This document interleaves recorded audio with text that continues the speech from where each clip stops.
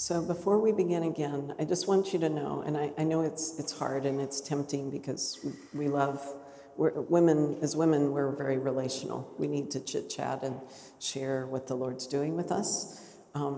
There will be time a little bit later for some of that. During these breaks, I need you to come back quickly because there's not a drop of this content that doesn't have a purpose.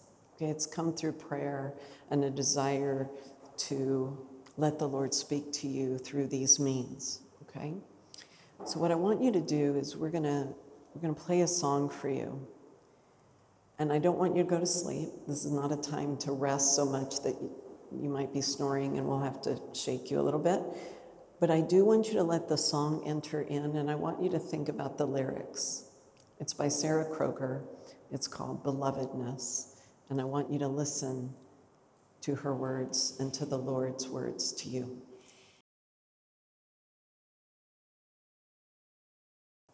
He smiled when he made you. He seeks to find you whatever it takes. We forget that. We don't know it. We know it when we're made and we're created. When he knit us in the wombs of our mother. Why would the Lord create the ones that would crucify him and give him up? Who does that? That's how great his love is for you, for all of humanity. He so longs to help you understand how much he loves you, that he smiled when he created you. We need to undo the lies. We need to undo the things that we carry that are not of him. They don't come from him. They come from the world, the flesh, the enemy of our souls, the brokenness of our past. The Lord longs to set you free, and he longs for you to encounter him in the fullness of who he is. A true and lasting relationship. He created you to be known and to be known by him, to know him and to be known by him. He created you to be loved and to love him in return. And the fullness of what that is. Christ Jesus is not an idea. He's not a nice thought. He is fully human and fully divine. He came helpless. He lowered himself to be born in a stable. He didn't come in pomp and circumstance, laden down with jewels and riches. He came little, humble, small. He desired to enter into the messiness of our humanity. Otherwise, he would have just come and cleaned things up and got everybody right and straightened things out. Y'all have messed things up, I'm going to straighten them out. That's not who our Lord is. He came right into the middle of our brokenness. What does that mean? That means your brokenness, your perceived limitations, your history, your wounds, your circumstances are not a barrier to his grace.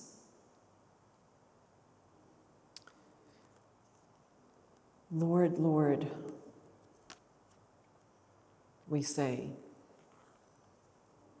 But in this passage, he says, depart from me, I never knew you. What does that mean? What does that mean? These were his followers. They're casting out demons. They're sharing the gospel. They're very busy for him. They believe they're doing his will.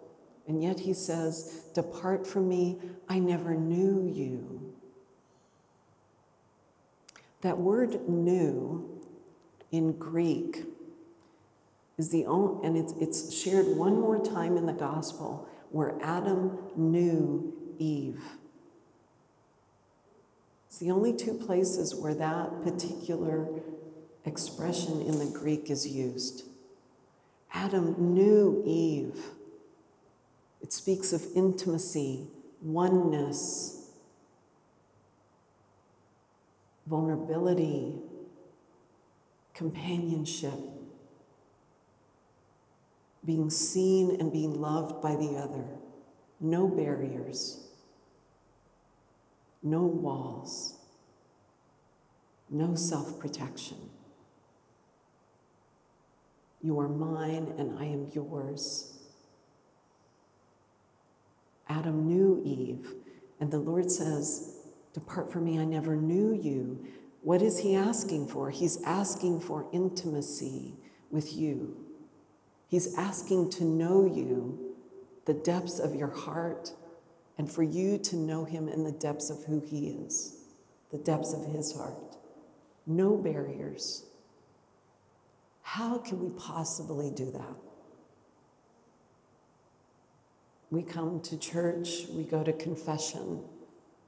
Please, Jesus, go to confession. It's the greatest means to find him and to lay our sinfulness and our brokenness at his feet.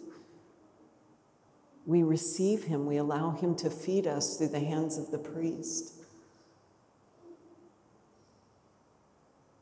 And he draws us ever deeper. I don't know if any of you have seen the pictures on the inside of St. Peter's Basilica in Rome. And over the main altar, it's in front of that iconic and beautiful Holy Spirit window that we all know about, the white dove with the golden rays shining out from it. And then in front of it is this exquisite altar.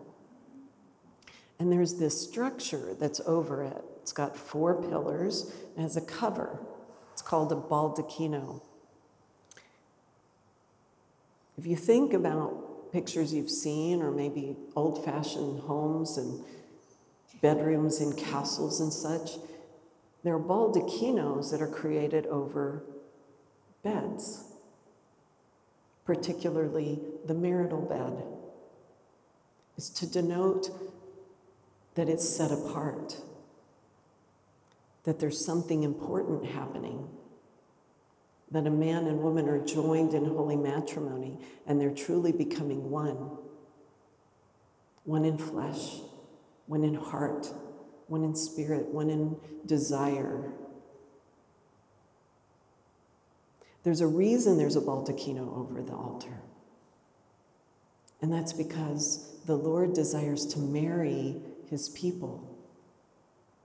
It's a covenantal relationship. It's not a contract. You know, one of the beautiful things is we become his adopted children. You may or may not know this, but in Roman law, in the writings of the scriptures, when it talked about us becoming his adoptive children, what does that mean? Why is that important? Isn't it mean more to be his birth child? Adopted children actually means that you can't be discarded. Because in Roman law in those days, if you chose to adopt a child, that child was yours forever. You could break faith with your biological children, But if you had gone to the trouble to adopt a child, that child had to be taken care of by you forever. There's a much deeper relationship that's being denoted here.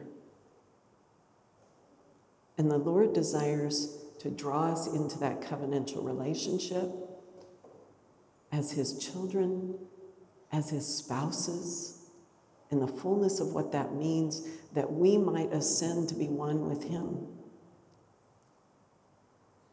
He desires that that journey begin here. We tend to think of, oh, I'll know God when I get to heaven. Or I'm going to shoot for purgatory and hope I don't miss, because that's a hell of a backup plan. Right? Oh, I'll know him someday. That's not his desire. He desires that you know him now. Fully. How he is. Not as some distant God in a gold box.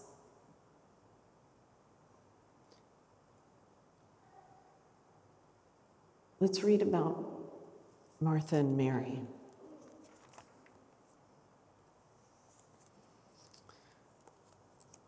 This is from Luke 10, verse 38 through 42.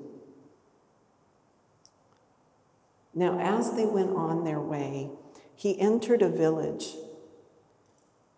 and a woman named Martha received him into her house.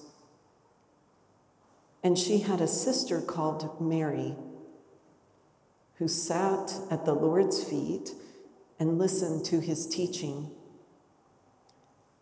But Martha was distracted with much serving, and she went to him and said, Lord, do you not care that my sister has left me to serve alone? Tell her to help me. But the Lord answered her, Martha, Martha, you are anxious and troubled about many things. One thing is needful. One thing is needed. Mary has chosen the good portion. She has chosen the better part, which shall not be taken from her. What's happening here? Martha's a good woman. She invites Jesus into her home. She's got a crucifix, not a crucifix. She has a cross hanging over her door. I'm making a connection to who maybe we are as good women. Maybe she has a picture, a painting of Jesus on the wall. Maybe she has a little sign that says, he's the way, the truth, and the life, follow him. Maybe she's gotten rid of those things that she knows that he doesn't approve of. That clothing that isn't exactly modest or whatever it is, right? She's listening to him. She's paying attention. And she has a desire to serve. So she invites him into her home. Come in. Come, let me serve you. Now her sister, interestingly enough, is being terribly lazy. How dare she? Sit at the Lord's feet, listening to his words, gazing upon his face and his countenance. When I see her in my mind's eye, I see a woman completely given over. She can hardly contain her desire and her love for her Lord. She's hanging on every word. She's receiving his words into her heart. She's allowing them to ruminate and change her. And Martha's wandering around being busy. And so Martha becomes pretty accusatory. Jesus, don't you care? Do you not see that she's lazy?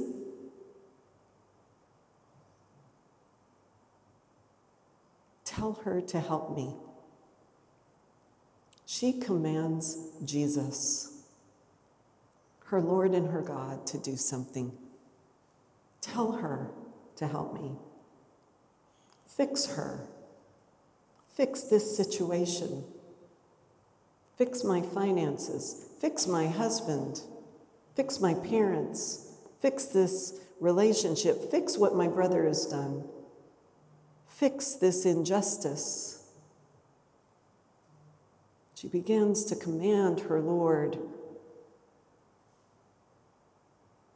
to do something, and he says, "You are worried and anxious. You are worried and anxious." Anxiety comes out of fear.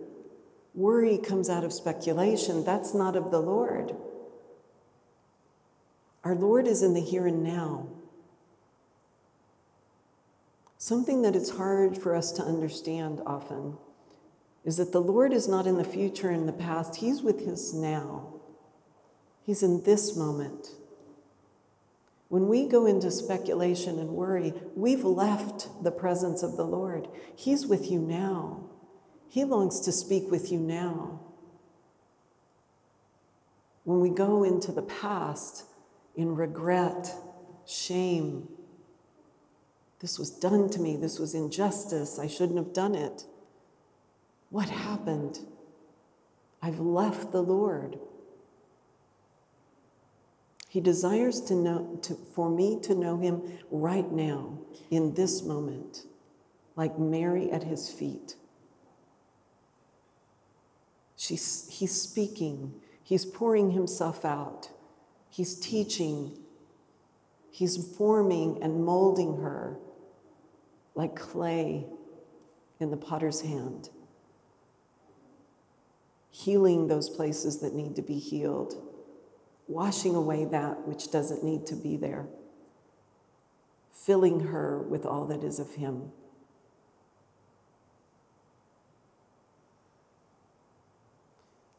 Martha, you are troubled. You are anxious about many things. She has chosen the better part, and it will not be taken from her. It will not be taken from her. This world is a scary place. We need only turn on our media, spend a little time on Facebook, Instagram, all of that other stuff, our TV, where we are fed all that is wrong. This is happening, this is happening. Maybe that virus is coming back. Financial crisis, earthquakes, whatever it is, constant feeding on our fears, on our worries, on our speculation, or feeding us with comparisons of, you need this vacation, you deserve this, you should buy this. Feeding in us that we're not enough. The Lord is not enough.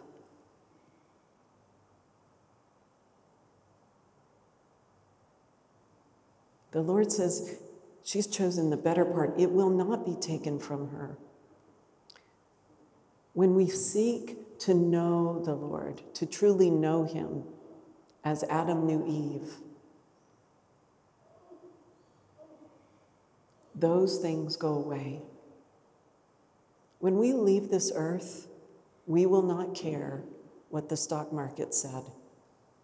We will not care about that moment of financial crisis or whatever's going on. We will not care about the virus. We won't care about any of that. In that moment when we leave this earth, we will care about one thing: going home to our Lord. Our entire life is not this journey to be lived and survived, tolerated, withstood, with moments of prayer splattered through it on occasion when the pain gets enough and we actually go to our knees and say, help me, Lord, get me out of this situation, fix this. Our entire life is a journey towards God. Our entire life is a journey to make moments of prayer. We need to shift our understanding. We eat in order to feed our bodies that we may worship him. We sleep that we may be rested, that we may pray and commune with our God. Our houses are ordered that we might love and serve those around us, to help them know our Lord and our God, that they might come to know him. We are to work in all these areas with an idea of getting towards heaven and taking as many with us as possible, of encountering him here throughout the day. St. Paul exhorts us to pray at all times. How is that possible? Well, if everything is the means of our sanctification, if everything is the means through which we find time to commune and worship him and pray and become who he's called to us to be, then everything changes. I remember when I first started this practice of mental prayer, Dan and I were married. We were both under spiritual direction. And the priest says, you need to spend time with Jesus in Scripture. You need to get to know him. The only way to know him is through his word. His word is living. It's active. It's full of grace. And when you enter into it, it changes you. You change, and the world begins to change around you, and his grace begins to move. You can't know him outside of his church and Scripture. Truly know him and encounter him. And I didn't know how to make that work because I was too busy. Busy is an acronym for being under Satan's yoke. Let that sink in. Busy is being under Satan's yoke. If you are too busy to pray, you're too busy. If you're too busy to worship, you're too busy. If you're too busy to love your God and to get to know him, you're too busy. You are worried and anxious about many things. Our busyness creates so many distractions. We don't even think of our eternal salvation. We don't even think of God because we're too busy running around. We're very good at becoming Marthas. And you'll say to me, oh, but Martha is a saint. In this scripture passage, she wasn't yet. The Lord rebuked her in love. He corrected her in love. How we pray on earth is how we will pray in heaven. You must understand that. Our relationship with God starts now. Our communion with our Lord starts now, not when we get there. And in the hierarchy of heaven and all the beautiful layers, there's a hierarchy. We know this through different teachings and writings out there, especially the angelic doctor of St. Thomas Aquinas, and we have these layers of angels, right? And so there's layers of heaven, and there's a little spot with Cindy's name on it, and there's a beautiful spot over here with Elisa's name on it, and one over here with Allie's name on it, and one over here with Julie's name on it. Wherever they are in the hierarchy of things. And you're called to that spot. And it's not going to happen by osmosis. The Lord will not save you without you. Remember this idea of the human will. St. Thomas Aquinas tells us that the greatest act we can make is that with which we make with the human will. It's the greatest act we can make. We make a decision, and with our human will, we say, I choose this. It's powerful. It can also destroy us. Will we, like Mary, choose the better part? She made that human decision. With an act of the will, she said, I'm going to sit at the Lord's feet. I'm going to listen to him. I'm going to let him feed me with his words. I'm going to grow in love and intimacy with him. Can you imagine the exchange of love between our Lord and Mary as he spoke to her? Do you long for that? Or has the enemy told you you're not worthy? Has the world and your past and your history told you he doesn't want that with you? You're broken. He doesn't have anything for you. That's only for maybe the holy priests and a few nuns. It's not for you. That's a lie. It's the lie of the enemy.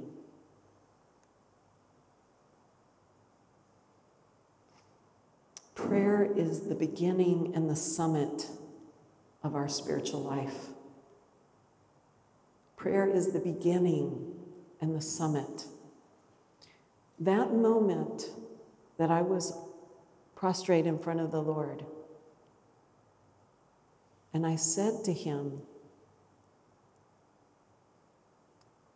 take over my life and I will do whatever you ask of me. That was a prayer of the heart, the rawest, realest prayer that I could utter. And it was wrapped in my tears. I didn't wait till I was perfect. I didn't wait till I had gone to confession. I didn't even think to go. I didn't wait till I had it all together. I went as I was, and he met me there, and he answered my prayer. We need not wait. There's only one thing that's necessary for prayer, by the way. It's desire. Desire is the only thing that's necessary. Mary exhibited desire by sitting at his feet. It was burning in her heart. The Blessed Mother, through the reading of Scripture and the prayers of her people, had a burning desire for the coming Messiah. You know what else is fascinating? That desire, because all that is good and worthy and holy and beautiful is made by him, that desire is his promise to you that he will bring it to fulfillment. It's a promise. We need not stifle it. We need not quench it and squish it out of existence by the lies that we've heard or we've believed or we've embraced. To pray is to be with God, to gaze upon him and allow ourselves to be seen. It's to love him and allow ourselves to be loved. It requires radical vulnerability. I remember as I went through the spiritual exercises, and we were working through layers after layer after layer, because that's what it does. It brings everything to the surface through the prayers and the structure.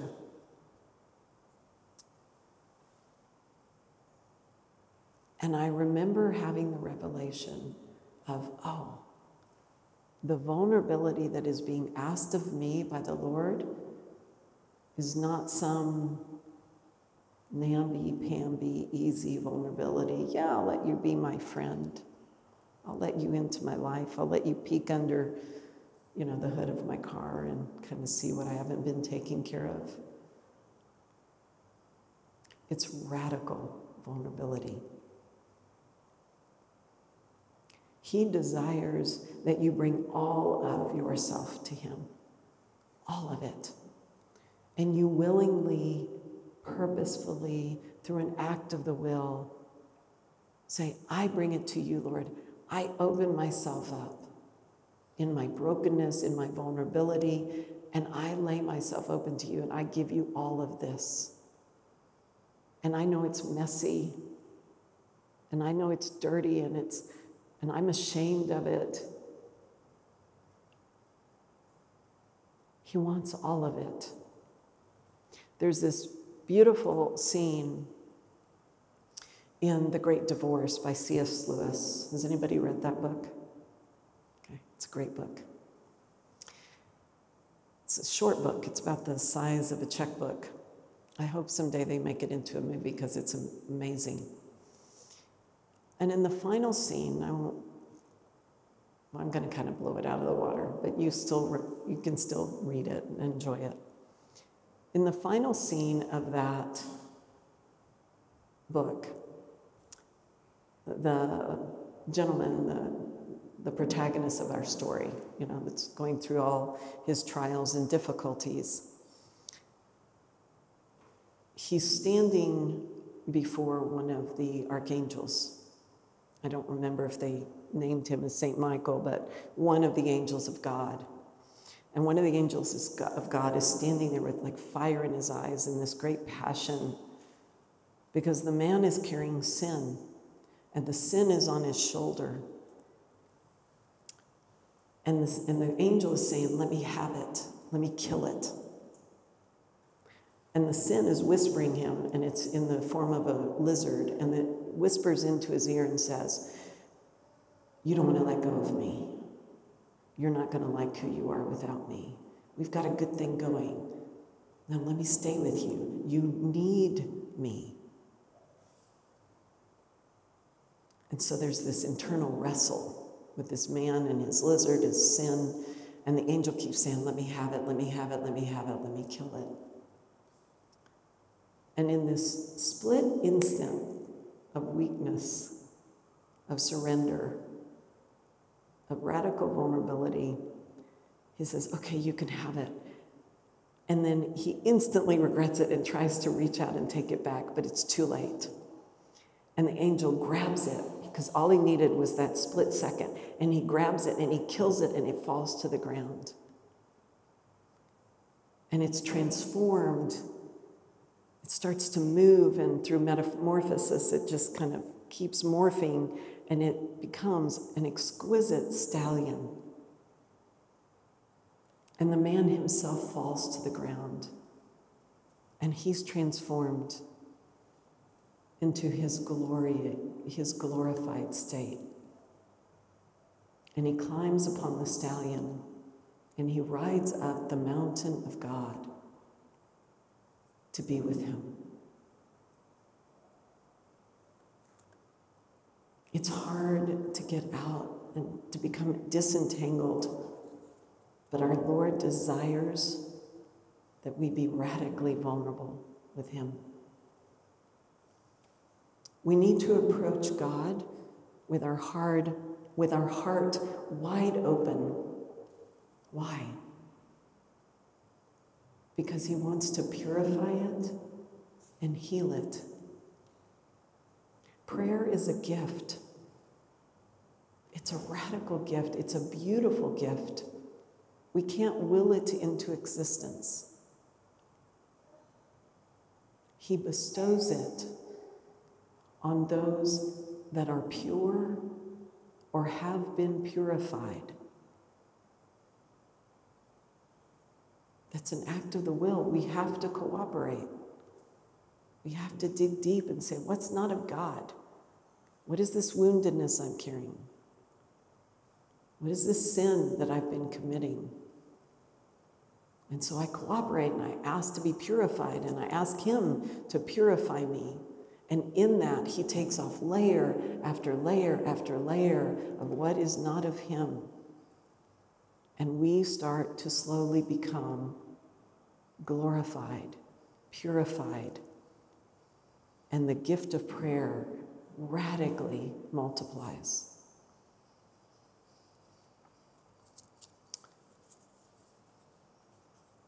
Jesus primarily desires that we reveal to him all that is within us. He wants our uncontracepted hearts. I want you to think about that phrase. Uncontracepted hearts. What does contraception do? It says, I don't trust you. I don't trust you. I've got to keep this place back. I can't allow you in. It hurts too much. I'm afraid. You have no idea what my circumstances are. You don't know what I'm dealing with. So we turn in on ourselves. We close ourselves off. Say, I can't give you my heart. He desires uncontracepted hearts. We need to give all to him with the profound conviction, the reality that he loves us. He loves you. Is there anything that you don't trust him with? What do you not trust him with? Is it your marriage? Is it your children?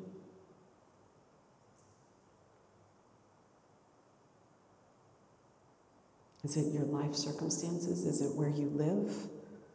Is it your job? Is it your faith, your healing? What do you not trust him with? The word for woman in Greek is negaba. It means open. Open. It's his design. It's theology of the body. Everything in us as women is built to receive, to conceive, to give back better than it came to us. When we receive in love and return in love, a house becomes a home, a marriage begets children, a woman becomes a sister, a friend.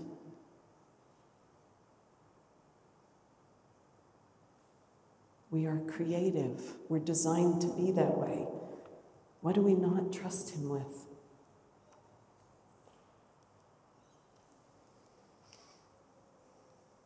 He does not desire our actions or our words.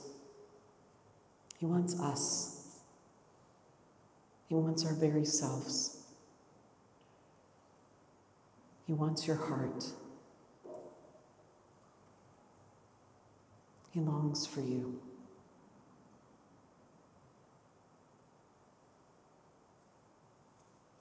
That song was ruminating on my heart when I woke up this morning. I haven't listened to it in weeks. And I just kept playing, and as I listened to it, the tears started to flow down my face, and Dan goes, "Are you okay?" And I said, "I'm more than okay." What I didn't say to him is, I can feel the Lord's longing for you.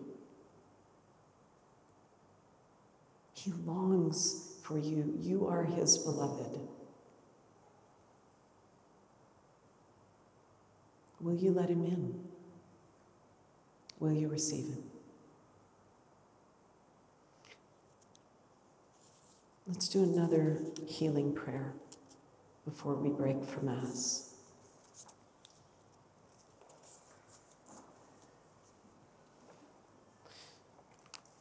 Often one of the biggest barriers to the Lord and to all that He has to give us is our unforgiveness. He tells us in the Our Father, forgive us. He taught us how to pray. It's the perfect prayer outside of the Mass. It's perfect, has all the elements that we need, all the disposition of heart and mind. And he says, pray like this, forgive us our trespasses as we forgive those who trespass against us. We stand before the Lord and on our judgment day and we say, Lord, forgive me as I forgave my dad, as I forgave my mom. Forgive me, Lord, as I forgave my kid's dad or my sister or my brother or that moment. Forgive me, Lord, as I forgave myself. That's a big one. Let's ask for that forgiveness. We're going to stand in the fullness of our human will. We're going to make an act of forgiveness, but we're going to join it to the power of His holy name. And in that desire, in that commitment, He's going to meet us there. Okay? Let's pray. Bow your head. In the name of Jesus, I forgive myself for. Gather those things that you need to forgive yourself for. Put them into that basket.